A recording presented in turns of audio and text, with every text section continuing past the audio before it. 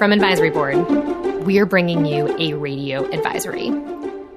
My name is Rachel Woods. You can call me Ray.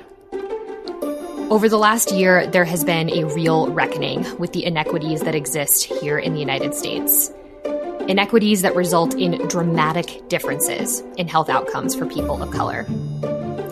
And as white people continue to receive the majority of life-saving coronavirus vaccines, there is real potential for the health equity divide to get a heck of a lot worse. So I wanted to bring an organization to this podcast to talk about their proactive efforts and share what they're doing to reduce inequities, to combat legitimate hesitancy, and to build trust with communities of color. To do that, I've brought two leaders from Parkland Health and Hospital System. We've got the CEO, Fred Cerise, and the president and CEO of Parkland's Center for Clinical Innovation, Steve Miff. Hey, Fred. Hey, Steve. Good morning. Hello. Have either of you been on a podcast before? I have not. I don't think I have. Steve? I've done a couple, and they're always, I find them very fun, and I find them very interesting to see what comes at the other end, because it's usually better than the input. No pressure. No pressure.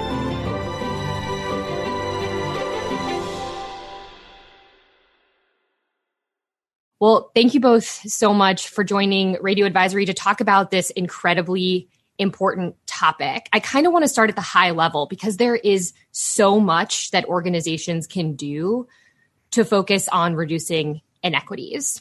What led you and ultimately Parkland to focus on inequities in COVID-19 vaccinations specifically? Inequities is a big part of the work that we do with a public hospital, with a public health system in Dallas County. So, looking at access to care and outcomes and those types of things, it's part of what we do. And we know that at times of crisis, those disparities become exacerbated. I mean, that's we've seen that happen, over and over again. So we knew that was coming. And so with the onset of COVID-19, whether it was testing or treatment or now vaccinations, we knew it was something we're going to have to be intentional about focusing on. Steve, why vaccines?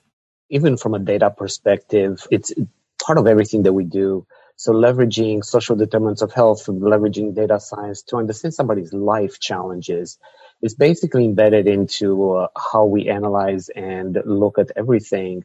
So with vaccines, it's been equally important to really understand those factors, understand the vulnerability, understand who's at the highest risk, and be able to use that to prioritize or target things in a very equitable way. And we are going to go headfirst into all of that data since we have an expert like you, Steve, on the line. But Fred, I kind of want to come back to something that you just said. Parkland takes on a public health role in the community. But I don't know that every other health system or hospital leader actually thinks that way. In fact, I've had folks specifically say to me, that is not our job. Our job is not to do what the public health agencies do. What do you say to that pushback? First off, Parkland's a little different because we are the county hospital, and about a third of our budget comes from the county. And so we do have more of a role there than others. But I would push back to the other hospitals in general and say, healthcare consumes almost a fifth of the economy in the country, and hospitals are about 30% of that. And so there is a lot of investment in our systems, and there's a lot of resources that we have. If you look at the public health system, those things are generally narrowly funded. They're pretty lean. They don't have the capacity to surge the way hospitals, with the scale that we have, can turn things on at times of a crisis. And so I would push back and say it is the hospital. We can't ignore the fact that we exist in a bigger ecosystem, and the communities have invested quite a bit of money, trust in our systems. And so I do think we have a responsibility to reach beyond our traditional roles, particularly in a time of crisis. So when it comes to inequities in vaccination, there's a ton that leaders can do. But my understanding is that Parkland decided to start first on building community trust. Why was that so important? We know we're going to have enough vaccine at some point to vaccinate everybody that wants to be vaccinated. The limiting factor is going to be acceptance of vaccines. If we're going to reach herd immunity, we need 70, 80% of the people to accept vaccination. And we also know that there's a history of mistrust, particularly among minority communities, some of that very well-founded, understandable. And so the limiting factor is not going to be the availability of vaccine, but it's going to be acceptance of the population. And so we can't ignore that fact. On the one hand, if you didn't care about community mistrust in that piece, you still need to do that from a public health perspective to reach herd immunity. We do care about that other piece, and we think it's important that we address the historic mistrust that's well-founded. And I appreciate the fact that you said that this mistrust is legitimate, right? There are well-documented reasons throughout history up until right now for why Black, Hispanic, Latino populations would be hesitant to use the health system, period, let alone receive a vaccine that's only gotten emergency use authorization. Let's talk about what Parkland did. You have described this as a little bit of a push and a little bit of a pull. What do you mean by that? The push piece will come a bit later, actually, and that is where people that are already coming to our system that are accessing services, when they come, we'll be able to push the vaccine out as they come and access clinical services. Right now, the effort is the pull, and that is doing outreach to people who are not like showing up at clinic for an appointment, but we're reaching out to them to say, you're at risk. We know you're at risk for these reasons. And so trying to pull them in to our vaccination sites right now.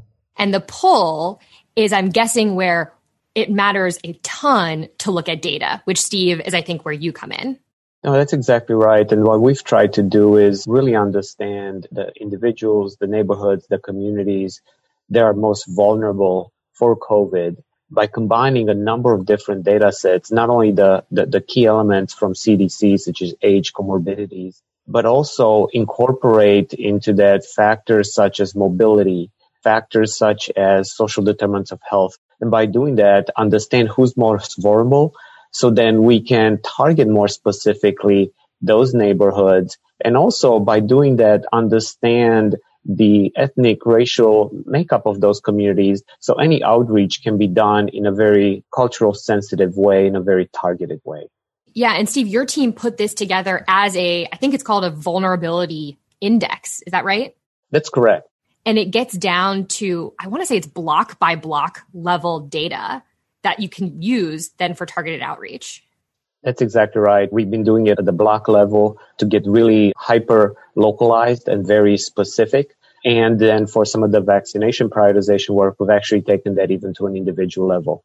An individual patient or person's level. Correct. Because, if the data is available, we know the age, we know the comorbidities based on their medical history, and then we can apply some of the other factors relative to their socioeconomic status and the level of mobility that occurs in their neighborhood and combine those to be able to get a much more granular understanding of their environment and also understand if they live in an area that is a hotspot at particular moment in time for COVID. I'm curious, as you've built this vulnerability index, you've mentioned a ton of different inputs.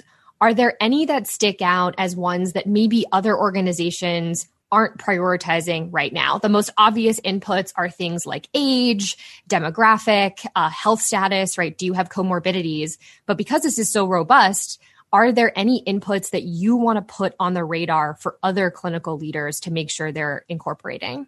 The key learning for us was that incorporating the social determinants of health data made a significant difference in... Like what? Like education, things like that? Yeah, it's the combination of income level, it's the education, is the housing situation, is the transportation needs, the food needs.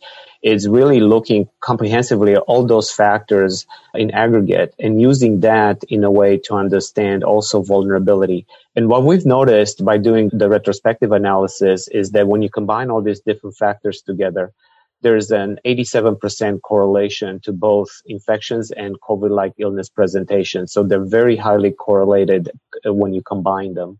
High vulnerability index, high risk of disease and ultimately death from COVID-19. So let's prioritize getting those people the vaccines first. That's exactly right. And then one of the other things that we've learned is because, as you mentioned earlier, COVID has impacted different racial ethnic groups, some a lot more than others. And one of the other things that we wanted to make sure that we do is understand what's driving some of that.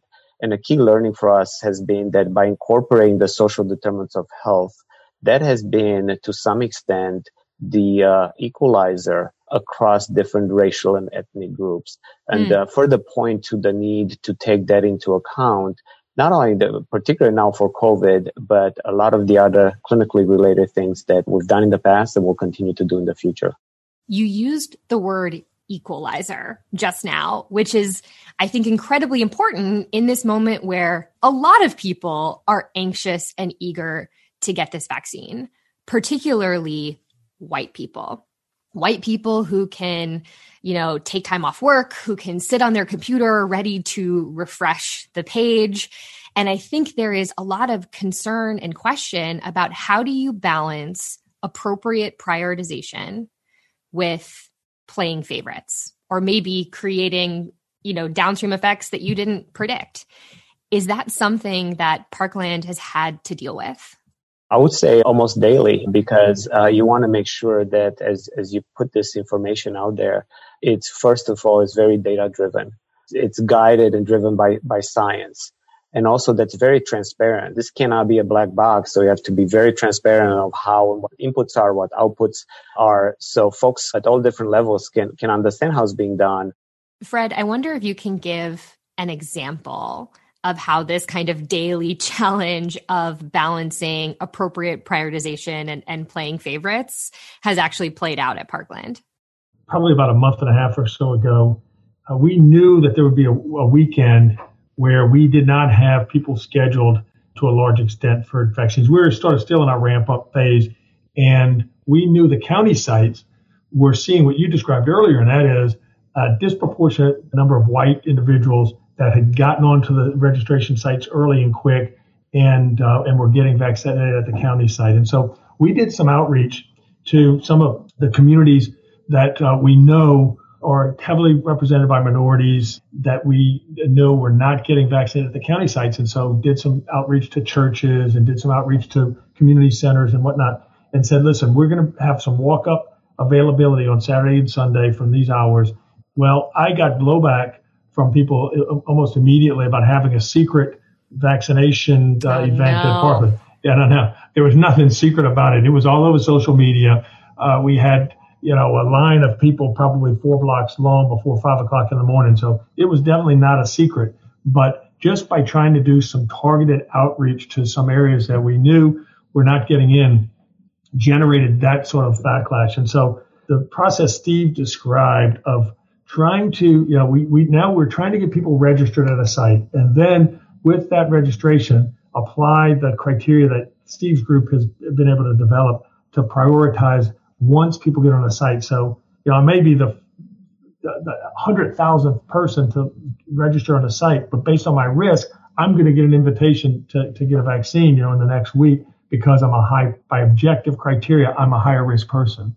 And this is really important. Everyone that I know personally and sort of professionally has an online registration system for vaccines. And that's where you hear the stories of more affluent people with more control over their schedule, blocking their calendar so they can just refresh the page over and over again. That doesn't even account for access to broadband issues and do you have a computer and things like that. Have you stuck with this online registration system, or have you pivoted to other ways of registering more vulnerable populations for the vaccine? It's both. We have stuck with the online, but recognizing what you just said, we've had to do more outreach so that we can help people sign up. We can help people that don't have access to computers, partnering with community organizations that then can get people in and enroll people. And so once they get on the registration list, then you can apply prioritization, based on objective criteria. But it is a challenge to get on that list. And so we've had to do a lot of individual outreach that doesn't involve being able to refresh to get to the top of the list. There's, of course, the challenge of prioritizing the people that you want to engage. But now there are a heck of a lot more vaccines on the market. We've got J&J's 1-dose vaccine. We've got Pfizer. We've got Moderna. Have you made a decision as an organization about how you will prioritize specific vaccines for specific communities? We're in the midst of that right now, as you know, because the J&J vaccine just got released. And so we expect to get some of that this week. We're doing like a lot of organizations. You're looking at your populations that may be tougher to track to get back for a second dose. And that's who we're going to target with our J&J vaccines initially. And so we have a homeless healthcare program. That program will take the vaccines to homeless shelters and to the sites that they visit around town. We have a jail health program. We'll take that vaccine to the jails to administer that way. One of the things that I think everybody's looking at there, and you hear the conversation now is, okay, what if, are you going to give a better vaccine to this group or that group? Exactly. And, we just don't have the data to say we have a better vaccine. And that's the honest truth. Is that something people understand, right? Because there's a difference between sort of reality and perception. And right, we started off this conversation by talking about inequities more broadly. We haven't even talked about things like access and how difficult it can be to get somebody into healthcare, period, if they're working 2 jobs or don't have transportation, et cetera, which is a huge benefit of the J&J vaccine. Yeah. The thing that keeps me up at night is, would those same vulnerable populations, those largely minority populations, think, I'm getting the short end of the stick here? How do you combat that? It's a real issue. I mean, we've struggled with that too as we're developing our strategy. But the truth of the matter is, we don't know that one is better than the other. They have not been tested head to head at the same time. You've got the J&J that's been tested later, where you've got variant strains. You're not taking into account how many people will show up for the second dose or miss the second dose, right, and what the impact of that's going to be. And so with the best data we have and listening to the experts that, dedicate their lives to this, you've got people like Dr. Fauci who are saying, take the vaccine that's in front of you. And there's really not the science to say one is better than the other right now. I couldn't agree more. I'm thinking if I'm spending my time, arguing with my friends over Zoom happy hours and telling them, no, you've got to get any vaccine you can, I can only imagine how difficult it is when you extrapolate that out to the rest of the population. Steve, you spend a ton of time on building out this robust data set, this process, this ultra specialized way of prioritizing folks for the vaccine. I have to imagine that it hasn't always been a perfect process. What are some of the big kind of hiccups or barriers that you've hit? And what did you learn from that you want to make sure our listeners know about? You're absolutely right. It's a learning process, and the best we can do is adapt. I think there are 2 key things that come to mind. One is the amount of time and energy that we spend every day cleaning the data and making that actionable. And what I mean by that is something that you actually alluded to earlier on folks registering again and again and again, because if I do it 50 times, chances are maybe better that I'm going to get higher on the list. So you have a lot of duplications of registrations. And then the second one is to be able to actually proactively know if somebody on the list has already received the vaccine, because it's not always easy or convenient for somebody who is on the list to call back and say, by the way, take me off the list because I received the vaccine. Steve, I got to tell you, my parents literally went through that themselves, where my mom was able to get a vaccine appointment. My dad wasn't. They ended up going to the same appointment anyway, saying, please, can he get a dose? He was able to get a dose. And then my mom spent 2 hours on the phone trying to cancel his appointment for the following week. No, that's exactly right. And it's a very dynamic process. So you have to do this daily. And because then once you provide the outreach teams with that list, their success rate for contacting somebody and register, you want it to be as high as possible. And if too many folks have either multiple times on the list and they're calling the same people, if they're ready to receive it somewhere else, it's a little bit of a waste of their time. So one of them is really just that blocking and tackling to make sure that you use the information that's most curated and accurate. But the second one you also alluded to, and there was a miss. And, when I think back, it's like, boy, it makes so much sense. Why do we miss this?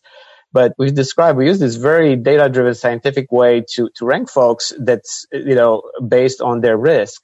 Well, by doing that, what we've noticed is that you end up having families that you have a spouse who might be, 65 with no comorbidity and somebody else who's 74 with a comorbidity, and they might end up several hundred spots away from each other on the list. And hence they're being scheduled at different times to different locations, which is not that convenient for them by any stretch. So key lessons was, as we create these lists, let's make sure that we identify if you have folks that are together within the same criteria and categories, but bring them in a way that they can be scheduled at the same time.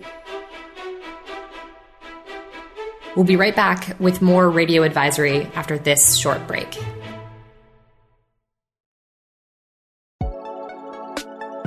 COVID-19 vaccine updates are coming at us fast and furious. Let us help you focus on the most important headlines, make sense of them for your organization and patients, and maximize the success of your vaccine initiatives. Visit advisory.com/COVID-19 for resources focused on your vaccine acceptance and administration, and for other tools designed to support you in the ongoing battle against COVID-19.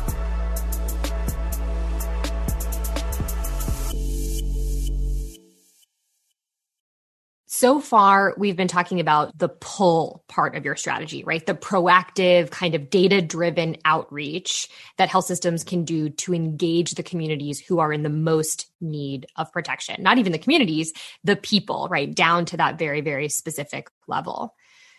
But the other side of the initiative that you described is more of a push. What does that entail? So the push is more for the people that are coming to the doctor for other things, but you're taking advantage of that opportunity to get the vaccine to them. And so as we think about the mistrust that we talked about earlier, the one place that is consistently ranked highest among people and for their source of medical information is their physician's office. They trust their doctor to give them a message. And so we want to take advantage of that. And also from a convenience standpoint, a lot of the patients that we see, a day to the doctor is a day off of work. It may involve childcare and transportation challenges. So to the extent that we can push that vaccine at the time that we have people in the office, it's going to be a big advantage to us and to the people that we take care of. And so right now, what we're doing is we're routing them from the office because it's not a disseminated vaccination site strategy at this point, right? You're still in hubs. And so we're capturing them in the office and then directing them to the vaccination site. But what we hope at some point when we have a more disseminated strategy is to catch everybody when they're coming through the office and do their education there. And while they're at, their visit for whatever, they're going to get the vaccine at the same time. I love this comment because it's such an easy thing to do, right? Even if you don't have the data and analytics to build this robust kind of index, what you can easily do is make sure every time patients are showing up for their doctor's appointment anyways, that you're assessing their risk, addressing their concerns, and pushing them to an immunization. Ideally, that moment that they've already taken off work and et cetera, if you can. I love that approach. So much of what we do is structured around the health system and the convenience of the health system. And so, as we look for more opportunities to be more patient-centric, how can we make things easier for the patients? And that's just one small example of that, right? We were just talking about kind of using existing appointments as an opportunity to address concerns about the vaccine. This is another area where I will admit I start to feel icky very quickly because I hear a lot of well-intentioned folks focusing on education. And I am afraid they might be missing the point, right? They're talking about we need to educate people of color. We need to educate Black communities about the benefits of the vaccine, et cetera. But that sort of assumes that these groups are uninformed and uneducated, when in my experience, they're actually ultra informed about the history of medical abuse and experimentation on their people, right? Again, gets back to legitimate mistrust. So when it comes to community outreach, when it comes to this kind of push, how do you see the difference between education and a campaign aimed at building trust? I think it's a great distinction because, like you said, a lot of the times the problem is not education, but sometimes it is. And so I think the approach has to be both. I'll give you an example. I talked to one of our housekeepers at the hospital a few months ago and asked her if she had gotten vaccinated, and she had not, and asked her what her concern was. And she said she was afraid she would get COVID from the vaccine. Mm-hmm. In fact, if you look at the data, about half of Blacks who are vaccine hesitant list that as one of their concerns, that you actually get COVID. So there's a pretty straightforward educational opportunity there around how the vaccine works. And I was able to have that conversation because I know the person and we already have a rapport, and she ultimately got vaccinated.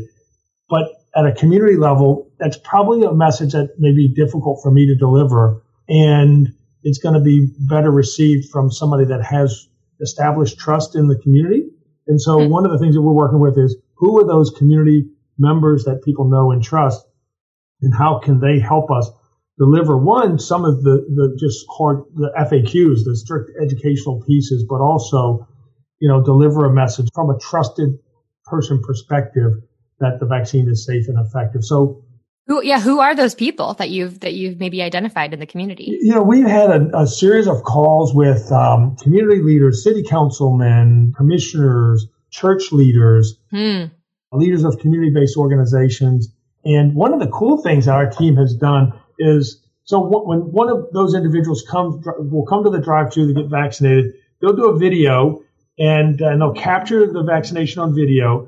That person can deliver a message, and then they will get a package, an educational package, a toolkit that's got their video in it, and it's got FAQs, and it's got information about the vaccine that they can then take to, say, their congregation and use that to educate people about it. So they'll get their little education pack, and then they go on and, they're ambassadors for the vaccine. I love that term, ambassadors for the vaccine. And your role, right, the role of the health system is to provide the material to make it easier for them to be an ambassador in their community. Well put. It's exactly what we're trying to do. We try to establish trust, and it comes by showing up over and over and over again. But the reality is there are people that are embedded in those communities that have been there forever. And people know them and they trust them, and they're going to be a better messenger than, somebody from the hospital. Yeah, exactly. You two have been at the forefront of creating this really robust campaign, right? We've talked about the proactive data-driven outreach, making sure that you're connecting patients to vaccinations when they're already interacting with the health system, and then using community ambassadors to establish some trust in the community. What's the next step for this campaign? One of the things that we were working on before COVID that really has applicability now as well, and particularly as the vaccine becomes more widely available, is working through community groups that, again, already have some established trust to help us get those health messages out. So we have a group of high school students that have an interest in healthcare that we've been working with as health ambassadors. And during flu season, they helped us create a flu message that was done in English and in Spanish, was promoted in their school areas, and were able to get, in 1 day and a half over the weekend, between 1,500 and 2,000 people vaccinated for the flu, many of whom had never been vaccinated for the flu before, so to try to create some momentum there. And so building on programs like that, where we're using the community assets to help provide some information, and then they can carry that message forward in their own communities. I love that example because I think it's obvious to look towards ambassadors that are leaders in the community, right? The religious leaders, the city council people, et cetera. But what you're talking about is the fact that you can establish some trust and you can create ambassadors with, kids, with trusted kids in the community, in the high school. It was great, too, right? We had, our high school student workers, they were able to deliver a message on Spanish-speaking radio. So they became famous among their peers, because they were on the radio. And they confirm that helps. Right? And they were given a message of why the flu shot's important. And so, people in the community were hearing from people they knew. And it pulls people in, again, that may have an interest in public health and gets, at an early age, shows what an impact they can make. Mm. Rachel, what I would add here, and by no stretch as interesting or sexy as Dr. Cerise's story, but from a more of a blocking and tackling perspective, it's important with tracking the administration of the vaccines at a very granular level to really understand where and who is getting the vaccines. Are they coming back for that second dose? Because while we look across the whole county, across the whole city, it's how this plays out within certain neighborhoods. So make sure that as we track those elements, we're able to target better or better to understand where the uptake is lower, et cetera, because we're only going to get there by bringing the whole community up together. So if some communities, some neighborhoods are falling behind, we then can understand why and double down there to make sure that we're able to elevate them concurrently. And you're also right that some of the most important work that you can do is not the sexy stuff. It is the blocking and tackling and continuously going back to the data and figuring out what works and what didn't and filling gaps that really is going to make a difference here. Fred, I want to ask you sort of a personal question before we close out. You are the CEO and the leader of Parkland. You are also a white man. What did you see as your specific role in this initiative? The thing that you didn't want to or knew that you couldn't delegate or pass on to anyone else? It's not a specific task, but it was the direction to say, we're going to lean into this thing and bring the full force of the resources we have in the health system to address not only things like testing and treatment and vaccinations, but to do it in a way that addresses what I anticipated we would see, and that is, the inequities that have played out across the country. And so to set the idea that, when the county was talking about doing testing for COVID-19, that we would bring our resources and we would bring our resources to focus on the underserved areas of town to make sure that those individuals were going to have access to testing. And then we have a team that just, goes crazy. Once you point them in the right direction and give them the resources to work, they'll build a whole vulnerability index. And that's right. I didn't even have to talk to Steve about that. They knew that was important because that's sort of the work that we've done historically. But for our operations team, it was basically setting the direction to say, we're going to be active in this space. We're going to show up and we're going to do it in a way that ensures people that it may take a little extra work, but the people that historically get in the back of the line in times like this are going to have access. Yeah. Well, I want to thank you both so much for coming on Radio Advisory. At the end of every episode, I ask our guests to provide some actionable guidance to our listeners, right? To speak directly to the folks that are listening to this episode. So I want to ask each of you, when it comes to promoting equity in vaccinations, what's the one thing you want our listeners to focus on right now? Steve, let's start with you. Sure. And I would say this goes beyond the vaccination, the COVID, but certainly has a direct application now. And that is creating digital connections to the broader community. Because we're only going to get there with COVID and with general healthcare needs as a community where the hospital system plays a critical role, but it's not the single entity that is driving this. So whether that's going to improve access, that's going to help both clinicians in the community identify and then connect individuals who beyond their clinical needs to be able to get the assistance. And by doing that, then we can help make it easier for individuals to do the right thing. Yeah. But we need to meet them where they are, and we need to be able to engage the broader community. And that takes time. It doesn't happen overnight. Maybe during a pandemic is not the time to start. but you need to start sooner rather than later, because I believe that that's the future way we're going to be able to address health and healthcare equitably and in a way that's scalable. Yeah. And I would say health systems are live in this tension of going fast and ensuring equity. And oftentimes we think, you've got to choose, but I would encourage people to think about the fact that you can do both. You can go fast and you can address the inequities along the way. Health systems are very good at setting a vision, measuring, and achieving.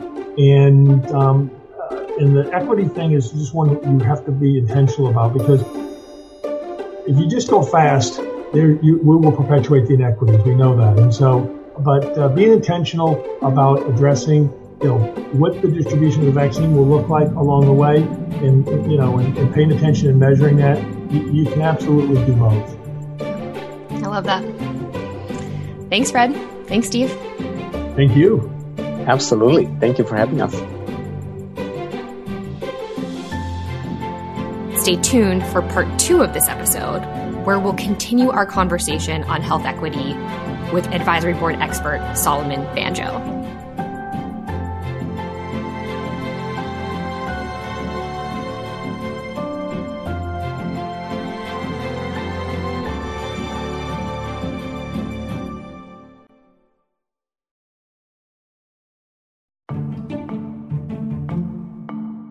I sometimes get the feeling that everyone in healthcare is attuned to this equity challenge, but nobody really knows how to solve it. As much as we love the work that Parkland has been doing, we know that organizations can go further. So I want to bring on my colleague Solomon Banjo to talk about what other institutions can learn from Parkland's efforts. Hey, Solomon, welcome to Radio Advisory. Hey, Ray. So excited to finally be on. I know. Long time waiting for you to get on to the pod.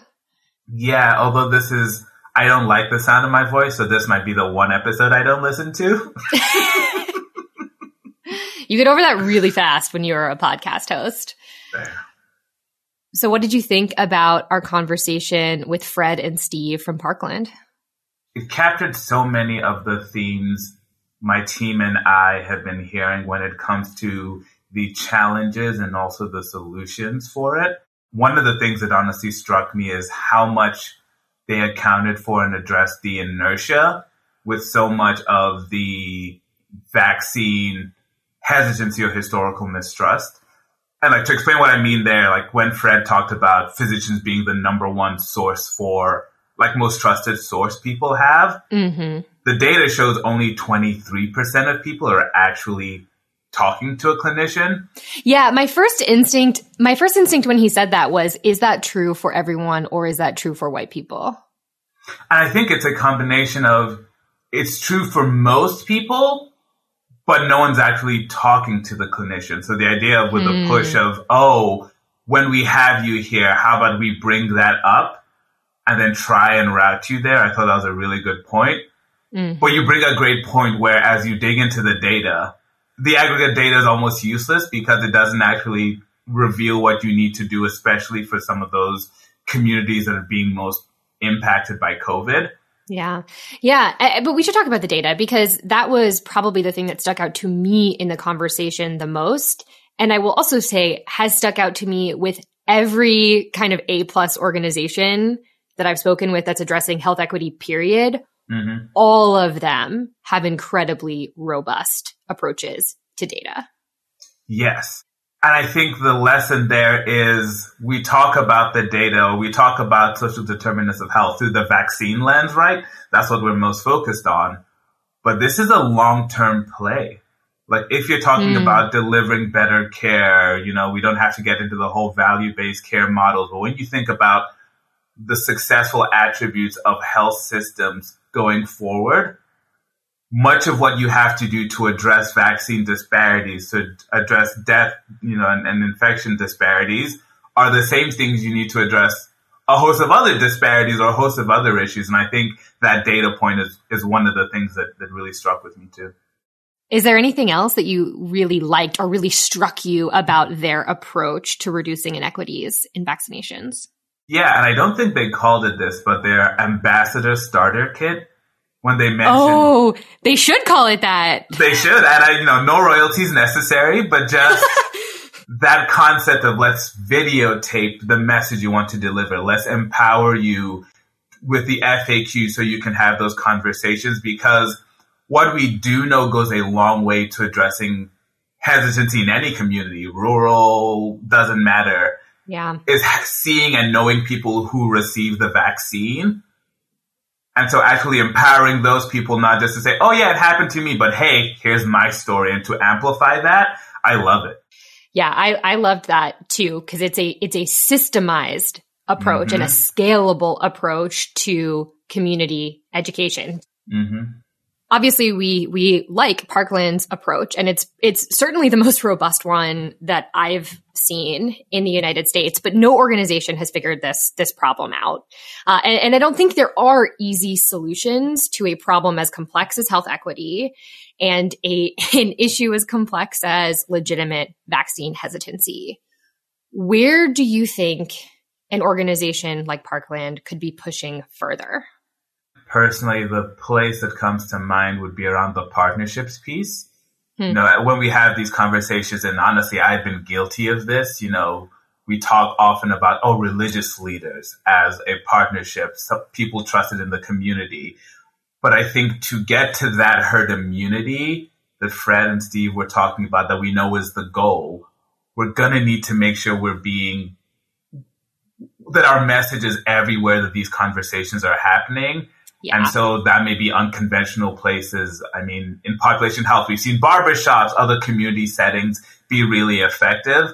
And so I would say, again, this is where we need to be creative and scrappy, and not just following sort of well-trodden paths. And I think probably ready to, repeat ourselves over and over and over and over again. Mm-hmm. Because we do need to be everywhere that these people are. If I can reveal sort of what makes me uncomfortable, well, there's sort of two things that make me uncomfortable about the religious leader piece.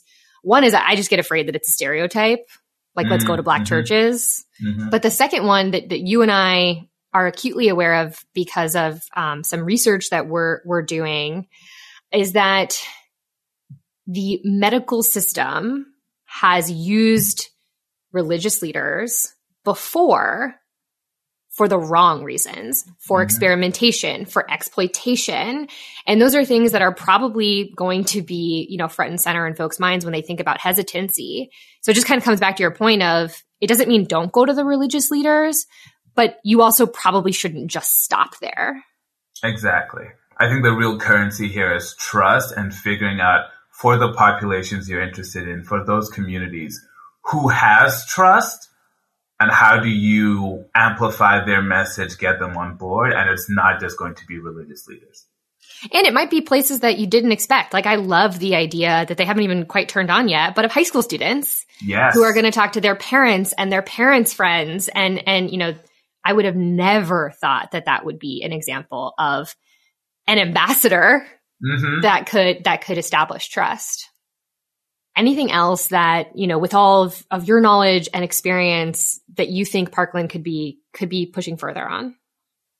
Yeah, one piece of advice I've been giving as I've been sharing some of this data and having these conversations is I show the aggregate national data of the breakdown of hesitancy, historical mistrust, etc. And I'll just push Parkland there. For as rich as their data is in understanding at the block and individual level, the social determinants of health, do they have a sense for the different mixtures of, in this community, how much of it is being driven by mistrust, how much of it is being driven by hesitancy, and tailoring their approaches, since we know those are two very distinct sets of solutions to those distinct origins of the hesitancy, if you will. And maybe even having different methods of capturing that data. So if you're talking to folks about their questions with vaccines in the moment, in the office visit, how are you actually also capturing that data to understand where their hesitancy is coming from and what people it's coming from? Yeah. And even that it could be both, right? I might express hesitancy over some of the misinformation. Are you also asking me, though, to get a sense of the historical mistrust? So you're also addressing that, even though it might be the less comfortable conversation, especially for clinicians to be having. Right, right.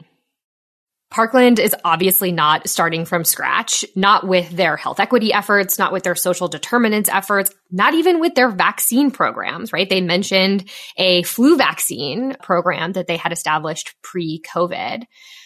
Most of the organizations that we work with aren't that advanced. Do you have advice for folks that are at the beginning of their journey? They recognize that equity in vaccinations is a problem. They know that building trust is something that they should do, but they just don't know where to start. The first thing I will say is, in conversations, it often comes up as, oh, this is an additional thing we need to focus on. And I'm a believer in the power of defaults.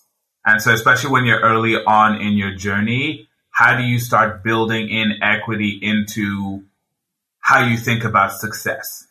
I think of Fred's comment of, oh, you can be both fast and equitable. But I think that only happens if from the get-go you're thinking about who are we missing? Who might our plan be missing? And asking those questions as you devise your strategy. Well, Solomon, I'm going to ask you the same question that I asked to Fred and Steve. When it comes to reducing inequities in vaccinations, what's the one thing you want our listeners to focus on? So from a health system perspective, I echo what Fred said. So I might focus then on drug makers and what my advice would be to those leaders. And I would say they're doing the first thing we want them to do, right? Which is increasing the supply of vaccines. But secondary to that, I would say, how can you enhance the range of support you're providing to healthcare providers to address vaccine hesitancy, to address historical mistrust, and really amplifying those messages, going above and beyond the technical support we know they're providing already. Thanks, Solomon. Thanks, Ray. We were obviously very impressed with what Parkland has done, and I'm sure that you want to learn more. So we've added some links in the show notes to some other articles that they've published about their robust process. And we're going to keep talking about the role of health equity in COVID-19, in vaccinations, and in healthcare more broadly. This is an important and complex topic, and we want you to know that we are here to help.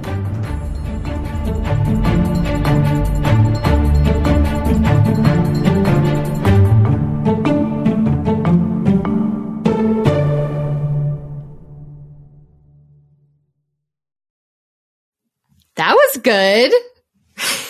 Okay. I'm going to be quiet forever now.